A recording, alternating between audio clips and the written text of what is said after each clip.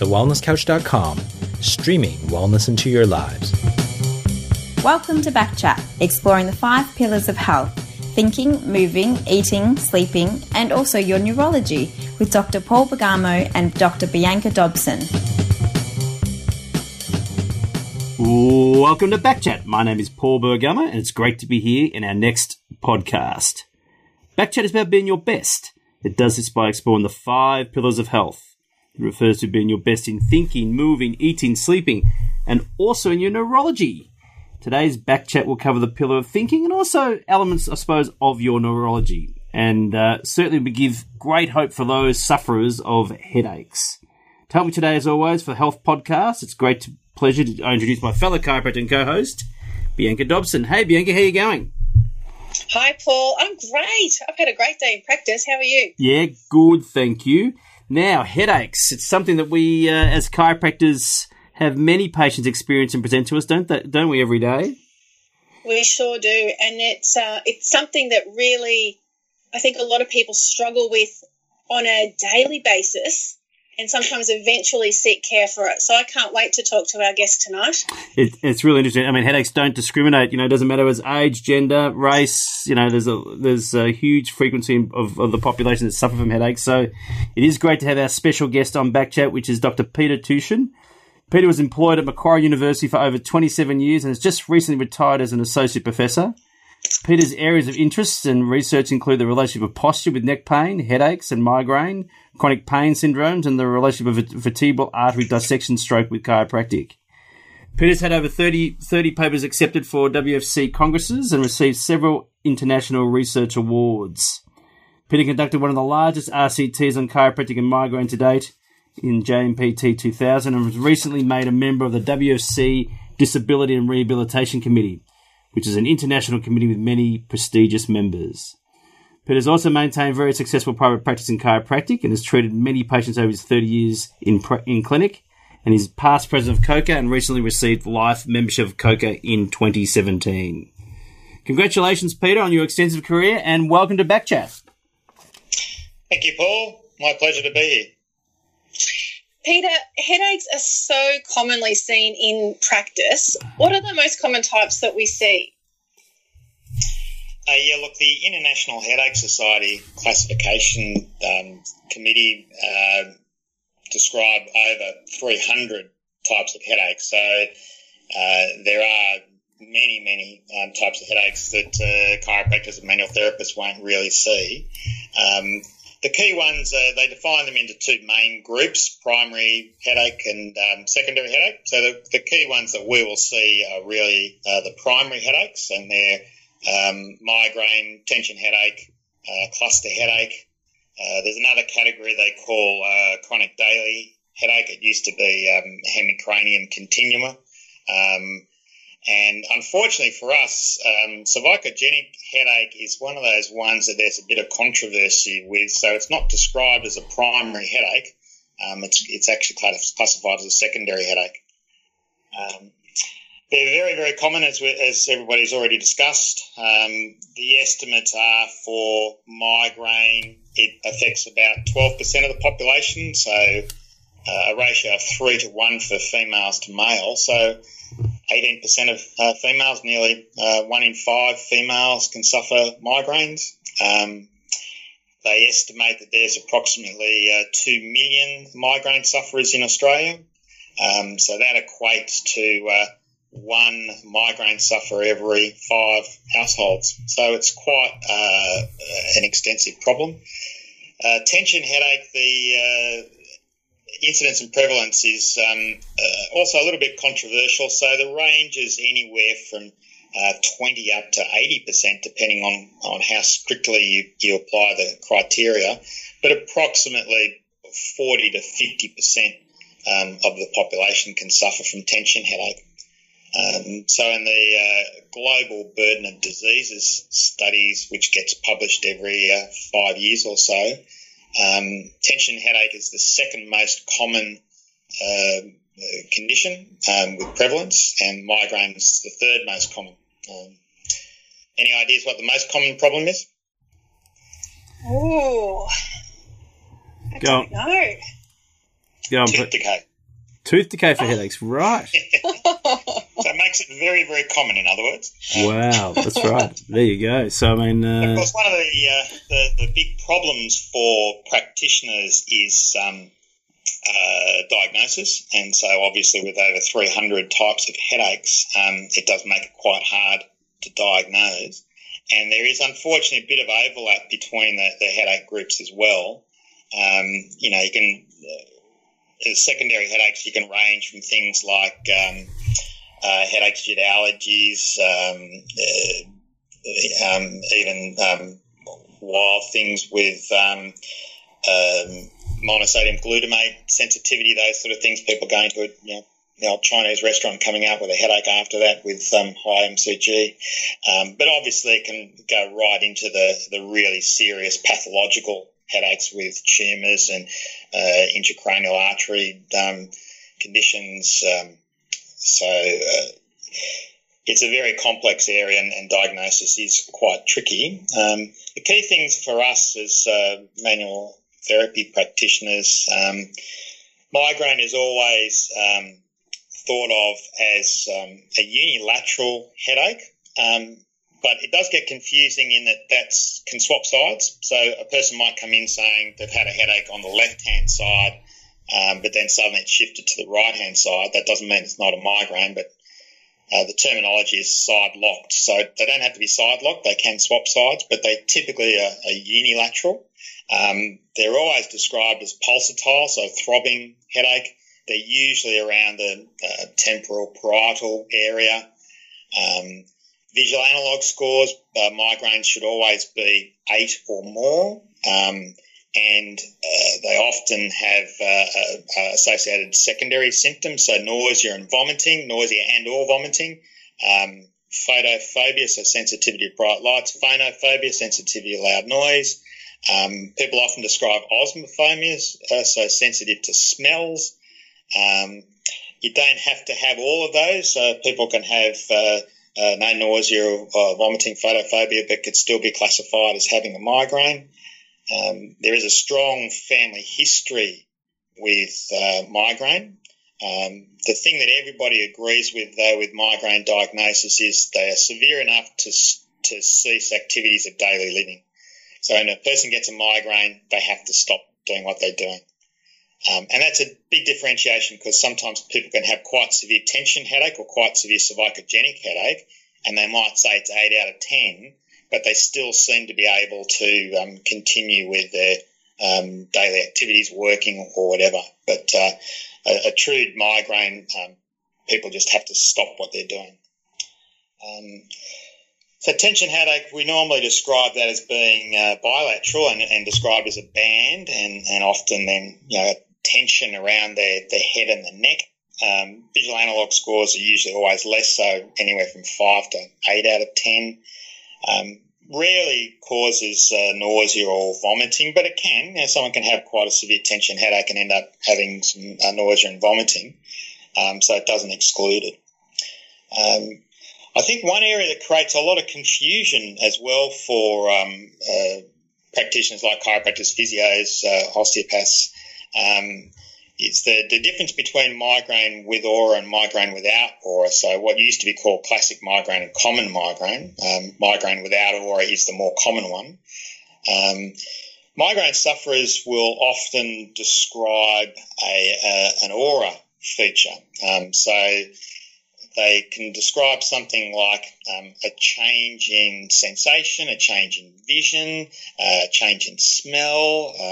Sometimes they get incredibly tired, all sorts of what are termed transient neurological features. But what gets confusing is sometimes that's what's termed prodrome, and prodrome stands for sense of impending doom.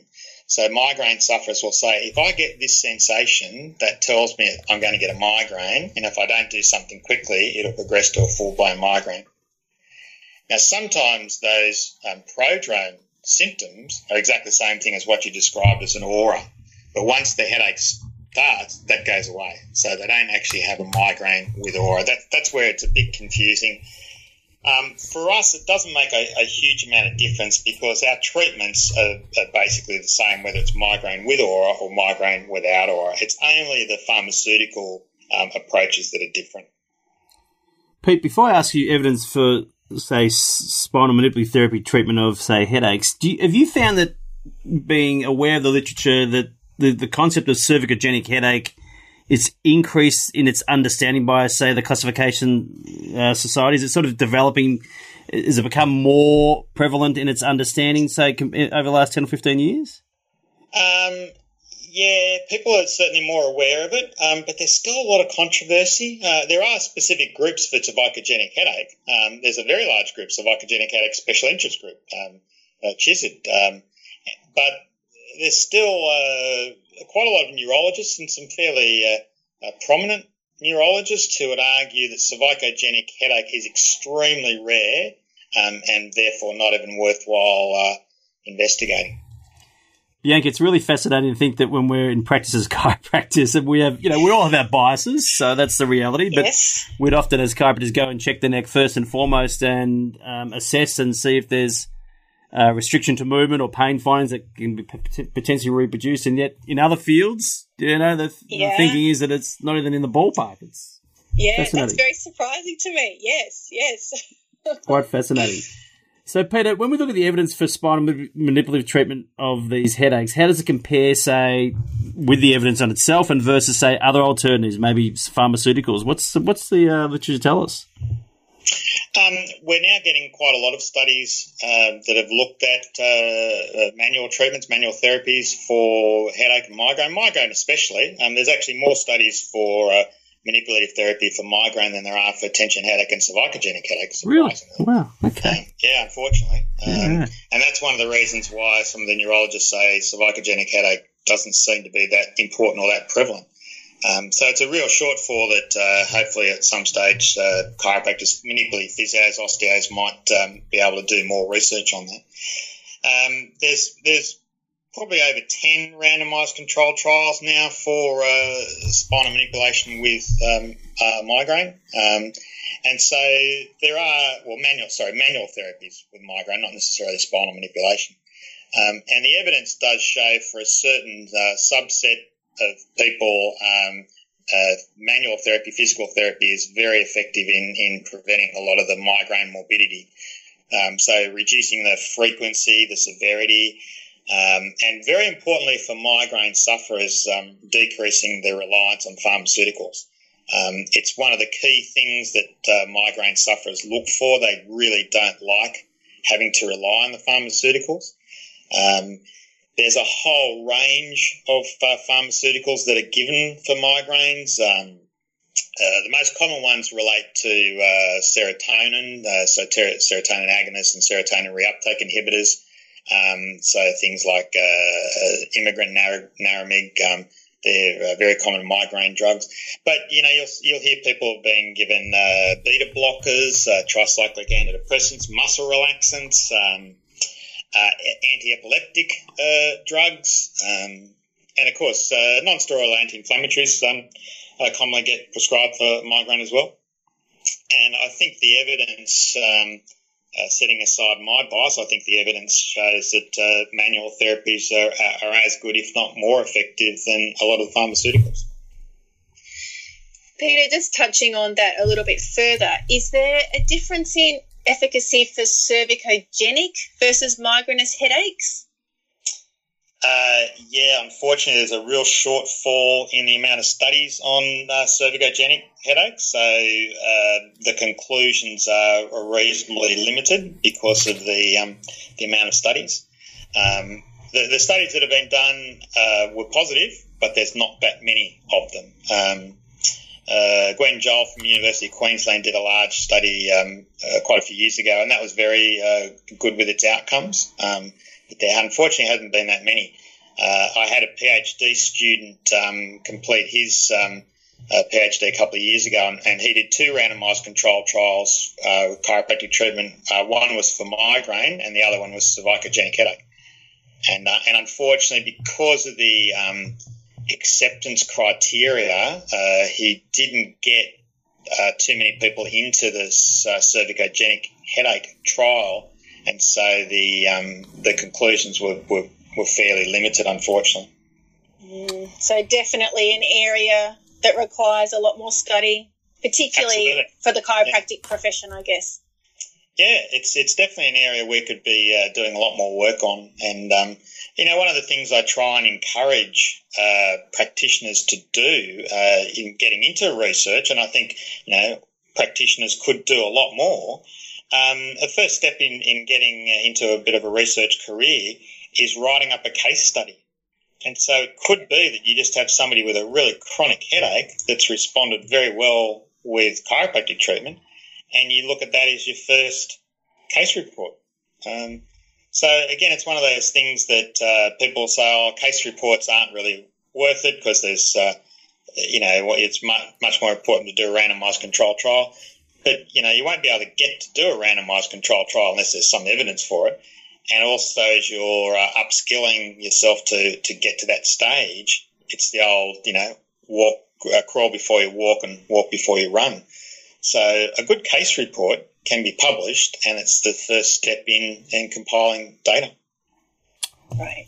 Excellent advice. Now, Pete, if we just move towards the conversation a bit about stroke, and certainly stroke and manipulation has often led to public fear in the community, tell us about the type of strokes that can occur.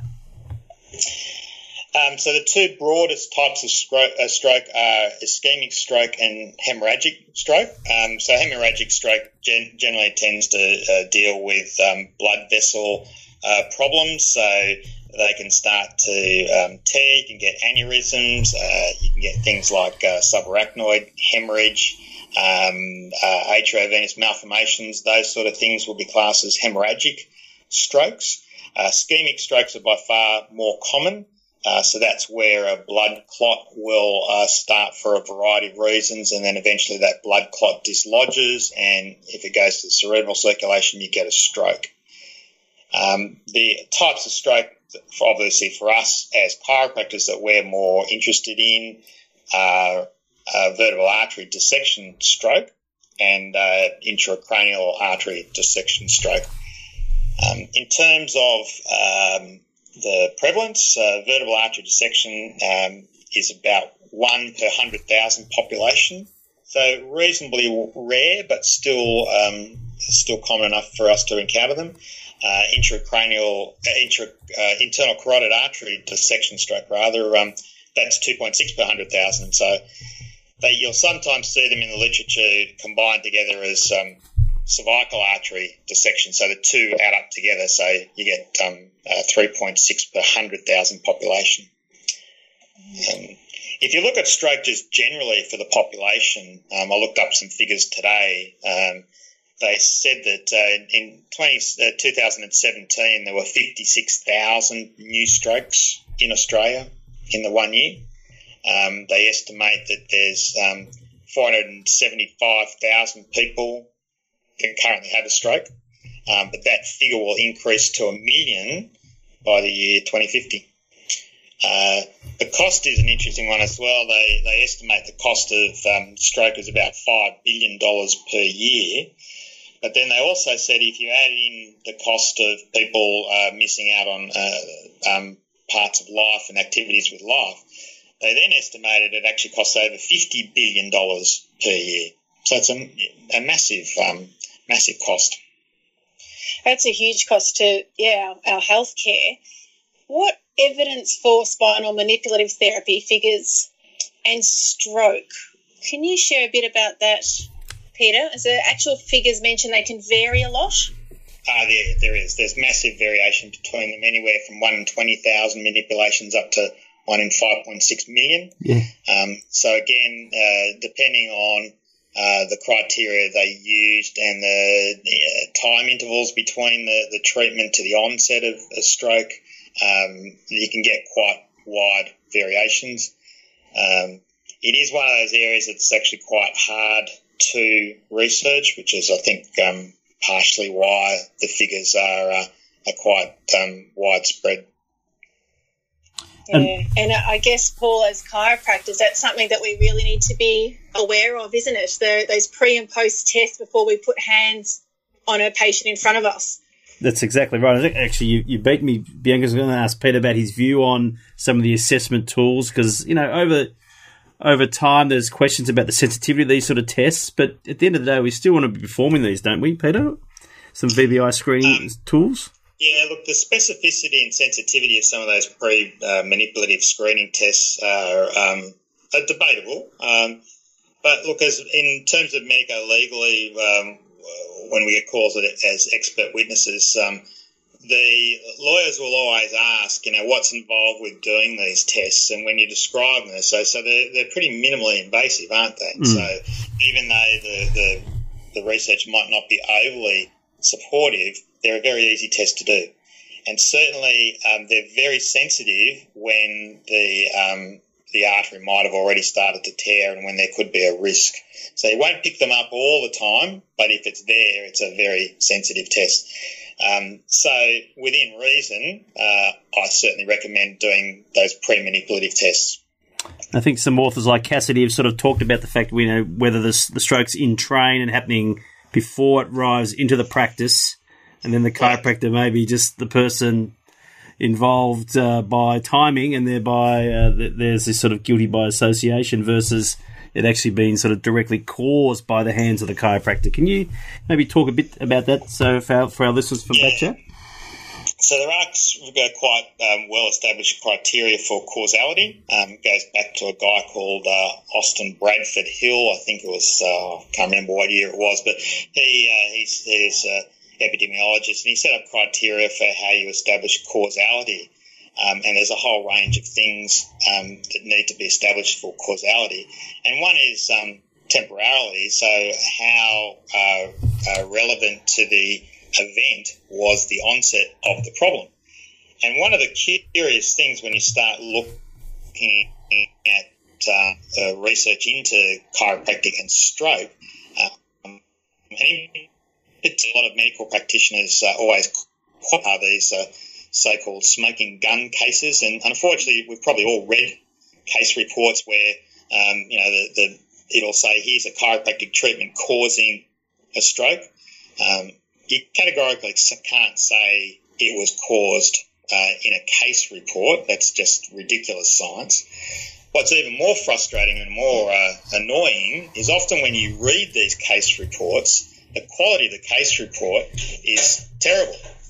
And so there's huge gaps. It's really frustrating. Like, for example, I was looked up a couple of case reports today, which were published this year.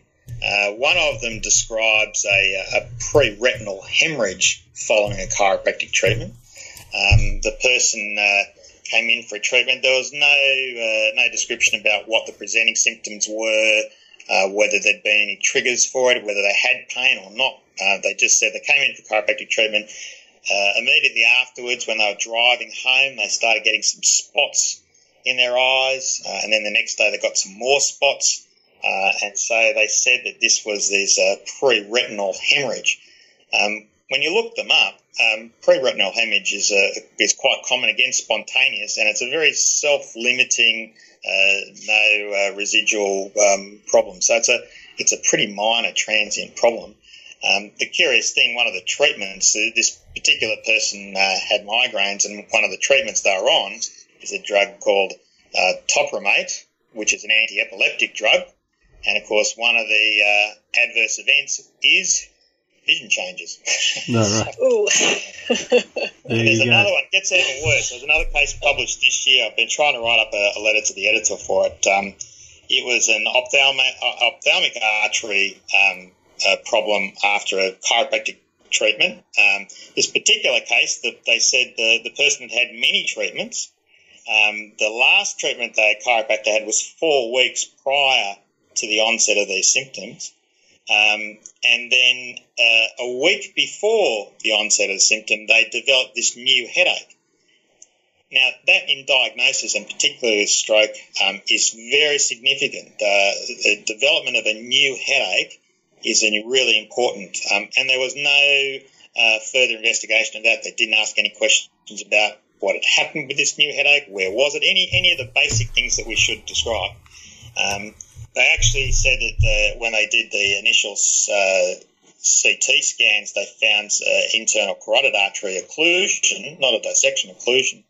And then the person went into hospital, and 2 days later, it then dissected. So they're actually in hospital when the dissection occurred. So you look at this and you think, well, I'm sorry, but the chiropractic treatment was done 4 weeks before the onset of these symptoms, and the person seemed to have no problems at all for 3 weeks. And then suddenly they developed a new headache. So in terms of red flags, any change in headache characteristic is always a very important criteria. So all practitioners, especially chiropractors, should always be asking patients about headaches and if there's any change in that headache or a new onset of headache. Particularly if you get a new headache and the person's over 50 years of age, that's a really clear red flag that warrants further investigation. Unfortunately, Paul, as you said, some of the first symptoms of people having a dissection is neck pain and headache. So the question becomes, when somebody comes in with a headache and neck pain, do we send them off for a Doppler ultrasonography or an MRI scan to investigate the vertebral arteries? That all comes with a massive cost, as you can imagine. The lawyers in litigation will always say that they should have been imaged, but the big question is who pays for it. And the practicality with it all. And so, Peter, for reassurance to the public, I mean, the risk associated with stroke and, say, the term manipulation is still very low. Minuscule. And of course, when you compare it to other things that can potentially cause stroke, and of course for us, a really important one is non-steroidal anti-inflammatories or anti-inflammatories broadly, even the COX-2 inhibitors. They have been clearly shown in research to increase the risk of stroke. They used to say it was always after prolonged use, but some recent studies have suggested it can be, for some people, almost immediate. And significantly more prevalence and incidence than anything related to a dissection and manipulation. Of course, as we've seen, there's lots of particular neck activities that may be the final thing that happened just prior to the person having the dissection. So it's been as widespread as, many sports, doing soccer, archery, trampolining. There's been cases of people going to a dentist, being in the dental chair, having the neck extended. In America, they call it beauty parlor stroke. So, people going to a hairdresser and extending the neck again, and they start feeling change in facial muscles, and their arm goes dead, those sort of things, just because their neck was extended for a prolonged period. So unfortunately, if there is a weakness in the artery that's going to cause a dissection, the final event that happens just prior to the dissection is probably not that relevant, and that includes chiropractic manipulation. It's really interesting, Bianca, isn't it? As practitioners who see patients with neck problems every day, these are things that Pete is really reminding us of how we've got to be aware of the red flags, amber flags, yellow flags, just to be vigilant. If not sure, maybe be a bit more defensive in our thinking and maybe what we do. Taking that precaution is sort of some wise advice, don't you think? Absolutely. And Peter, just, you mentioning those red flags, a change in a headache or a new onset of headache, if we as practitioners just took that on board with every single patient that we saw in front of us, I think that could be very, very helpful. And then in particular, questions that just flow from that. So if there's a change in a headache pattern or a new headache, really going into what might be some of the causes of that, including some of the potential risk factors for stroke. So the ones that we know about, high cholesterol problems, high blood pressure, for females, unfortunately, use of the oral contraceptive pill, a family history, all those things, certainly some genetic factors that could increase the risk of them having a stroke. The risk of dissection, the risk factors are slightly different, but still importantly, going through and asking what activities that people might have been doing when that new headache started or when the headache pattern changed. Excellent. Now, Pete, we talked a bit about case studies. So if we look at, say, evidence-based practice, and for those who may not be aware of that, what does that mean and how can it increase practice growth? We may have some listeners who may be just lay people. Just perhaps explain that term and how can it relate to practice growth? So from a clinician's point of view, we always look at what sort of results the patients are experiencing. And so naturally, as a practitioner, if somebody comes in and says they're starting to feel better, the temptation is to say, well, it's obviously the treatment that's been causing that. But there could be many other factors that have contributed to the improvement. And so everybody started looking at, well, can we really measure and document these changes and can they be reproduced in other situations? So if we had the same sort of situation with a patient and we're given the same treatment, are we likely to get the same result over and over again? Is it reproducible? And so that's where there's always the difficulty for clinicians, because they see people getting better and the natural tendency is to think, well, they're responding to the treatment, therefore I know my treatment is successful. But then unfortunately sometimes when it's tested under scientific protocols, the outcomes aren't really what we thought. And unfortunately, sometimes the outcomes are not what we thought they were going to be. So that's where we start looking at, well, really, when you're talking to a patient, you should be saying, here's what the research has said. And so, this is all I should really be advising you to do. So, for example, with low back pain, we want to advise people to stay active and to not necessarily need a lot of strong painkillers. It's only if the pain is continuing they need to really worry about any detailed pharmaceutical treatments. So that advice to stay active is very important. Unfortunately, practitioners do probably influence patients a little bit too much. There is certainly nothing wrong with the practitioner giving them their clinical experience and their clinical advice. But you've just got to be aware of what research is there as well. Certainly some patients might be told, look, there really isn't that much evidence there in the science and the literature. As a practitioner, I've seen it a lot, but I can't give you any guarantees, but it's really your choice. Now, of course, that brings in a very important part of evidence-based practice, a patient choice. Now, quite often patients have come to see us because they've tried a lot of the other therapies, they didn't work, and particularly with migraine, as I said before, they don't want to be relying on the pharmaceuticals. So even though there might be some absence of evidence, the patient still prefers to go down that path. And once you've had that conversation with the patient, that's all good evidence-based practice. No problems at all with that. Yeah, I like the sound of that, Peter. As a practitioner, evidence-based practice. I think it's important. Are there any shortcomings to evidence-based practice for a practitioner or perhaps for a patient? Look, I think one thing that worries a lot of practitioners is we start saying, well, look, there's not necessarily a lot of evidence for conditions that people might often think would respond with chiropractic treatment. But again, that doesn't mean that stops you providing care. You've just got to be honest with the patient and say, at this stage, the scientific evidence, the research that's been published hasn't been that positive.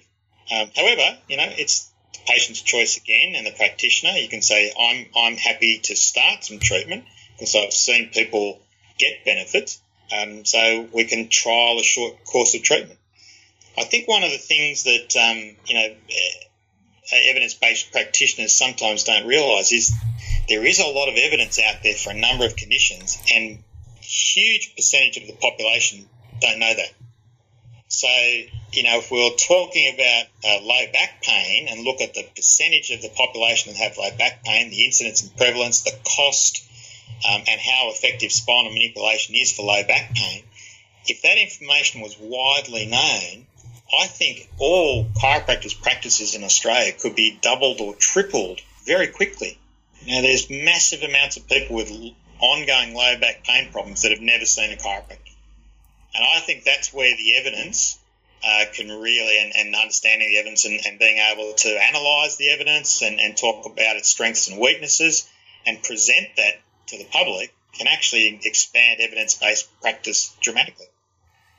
And I dare say, Peter, I suppose the evidence-based practice sort of aligns with research, and so how can practitioners perhaps get into research, and perhaps why should they? I think you sort of alluded to a bit earlier about case studies as a good starting point. Yeah, look, I'm a clinician, so I like clinical research. And so I think a lot of clinicians would actually enjoy clinical research. So one of those first steps might be just writing up a case report.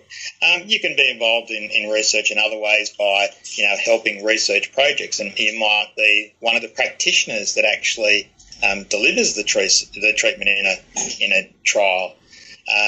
Of course, going back to further study, constant practitioner improvement, so not just relying on our current state of knowledge, looking at trying to understand what's out there and how you access that and how you analyse it. So doing more education yourself, so in universities termed higher degrees, so master's degrees, PhDs, that's another way that people can get into research and really produce a lot of important findings for society. Excellent. Hey, Bianca, we've gone through a fair bit in this half an hour podcast. We've talked about types of headaches. We've gone to evidence for treatment with headaches, strokes, evidence-based practice, research. It's been a really all-encapsulating podcast, don't you think? This has been great, Peter. My brain is just ticking away sitting here listening to you.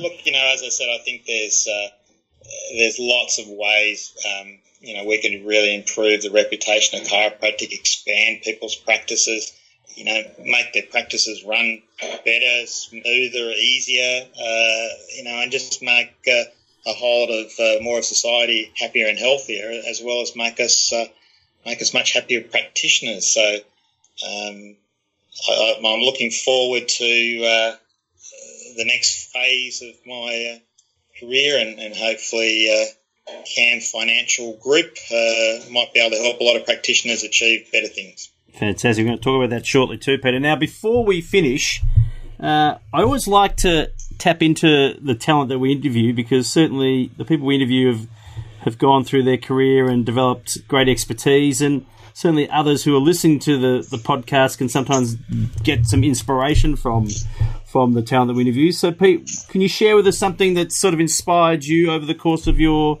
career and or life? Look, I think I've been very satisfied with my career, being both a clinician and an academic, teaching as well as doing research. So, one of the other big benefits of being a researcher is, I've travelled the world many times, and I've got great friends in countries around the world. And so being involved in research, going to seminars, going to conferences, presenting at conferences, you really meet some incredibly intelligent people, very successful people, and, that rubs off on you. So, you can hear a lot of just fantastic clinical gems, pearls to help you in practice and really keep you motivated to want to keep improving and understanding and increasing your education. So that's that's been very positive for me.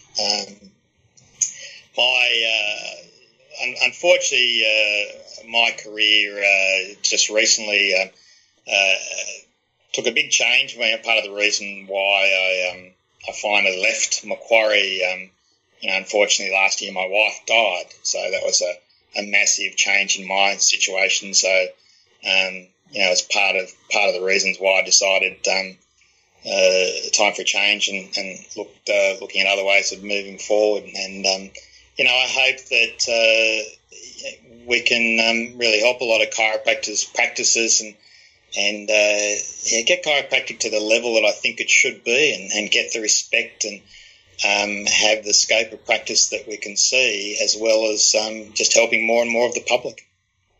Thank you for sharing, Peter. I really appreciate that. Thank you.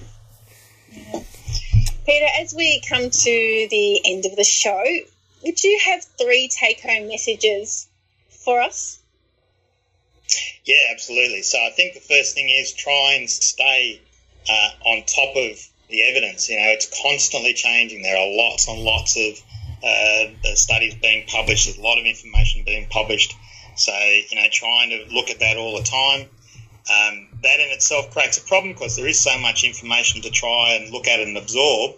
So I think one of the ways of helping practitioners is going to seminars and going to conferences and having people summarise lots and lots of information for you in half an hour. That's where you get that expertise. People have been looking at an area for all their life. They can put it together very nicely and neatly in 20 to 30 minutes. And so that's certainly one thing I'd recommend. And look, trying to perhaps get practitioners into a bit of research themselves. So being able to look for evidence, and then when they find evidence, how to try and understand that, see if it's a good quality paper or if it's not a good quality paper. So is it something that they should think about with their practice and change something in their practice? Or is it something that they can think, no, this quality of that study doesn't justify me really modifying anything? That would be my Monday morning take-home message. Excellent. Thank you. Excellent, Peter. And look, we've certainly recognised that in regards to neurology education, which is a seminar series that Dr. Carla Renato and myself own, and we're actually bringing you out in March to talk at the Integrative Therapies for Headache and Migraine from the 1st to the 3rd of March in 2019 at CQ at 400 Kent Street in Sydney. So, I mean, some of the things you've talked about today, you're going to expand on, I'm pretty certain, aren't you, Peter, with regards some of the keynote stuff you'll be doing for us? So, yep, absolutely. So it's going to be a good conference. Looking forward to it. Yep, thank you so much for that. And also, Peter, now can you tell us about the CAM Financial Group that's been created to help chiropractors with high-quality practice and financial coaching? Can you tell us a bit about your new project? So, as I said, my role is really more the practice management consultant and coach. So looking at not only how people are providing treatment and how they run their practice, but that can be looking at, if they've got a team of people, how they try and become a good team leader, developing some leadership skills, looking at the best ways of financial structures. So, whether or not they want to be a proprietary limited company or not.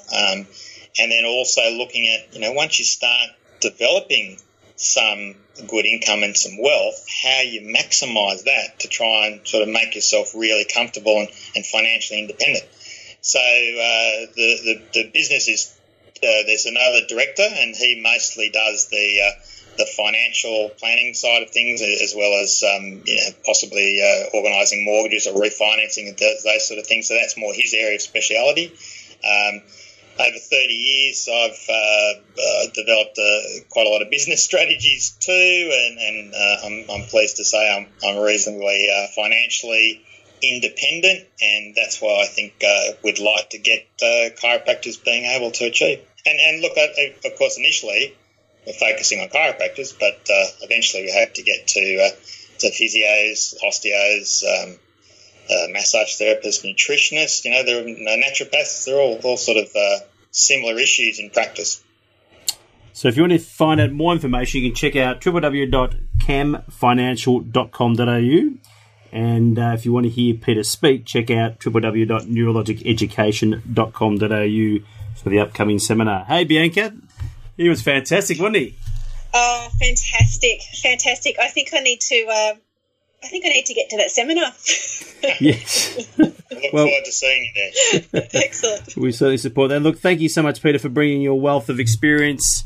A lot of people know you in the chiropractic profession. You've touched a lot of students and helped with their careers and their development of their careers. And whilst the Macquarie chapter might be over, in the sense now, it looks like a new chapter is happening for you as well, which will, I suppose, encapsulate a lot of your knowledge over this period of time and still help the profession and its development. So, look, thank you so much for joining us tonight, and we certainly wish you well with your new project there. Thanks, Paul. It's been my pleasure. I've enjoyed it. Thank you for listening to Backchat. To stay abreast with the updates on Backchat, please go to our Facebook page, www.facebook.com/Backchat podcast, or rather website links of today's podcast will be on our Backchat podcast Facebook page. If you like the show, please leave a 5-star rating on iTunes. We leave you one thought: be the best at what you do, and you will grow and inspire others around you. We look forward to catching up with you on our next Backchat podcast.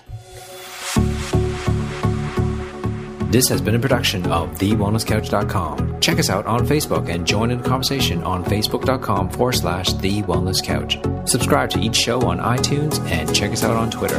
The Wellness Couch, streaming wellness into your lives.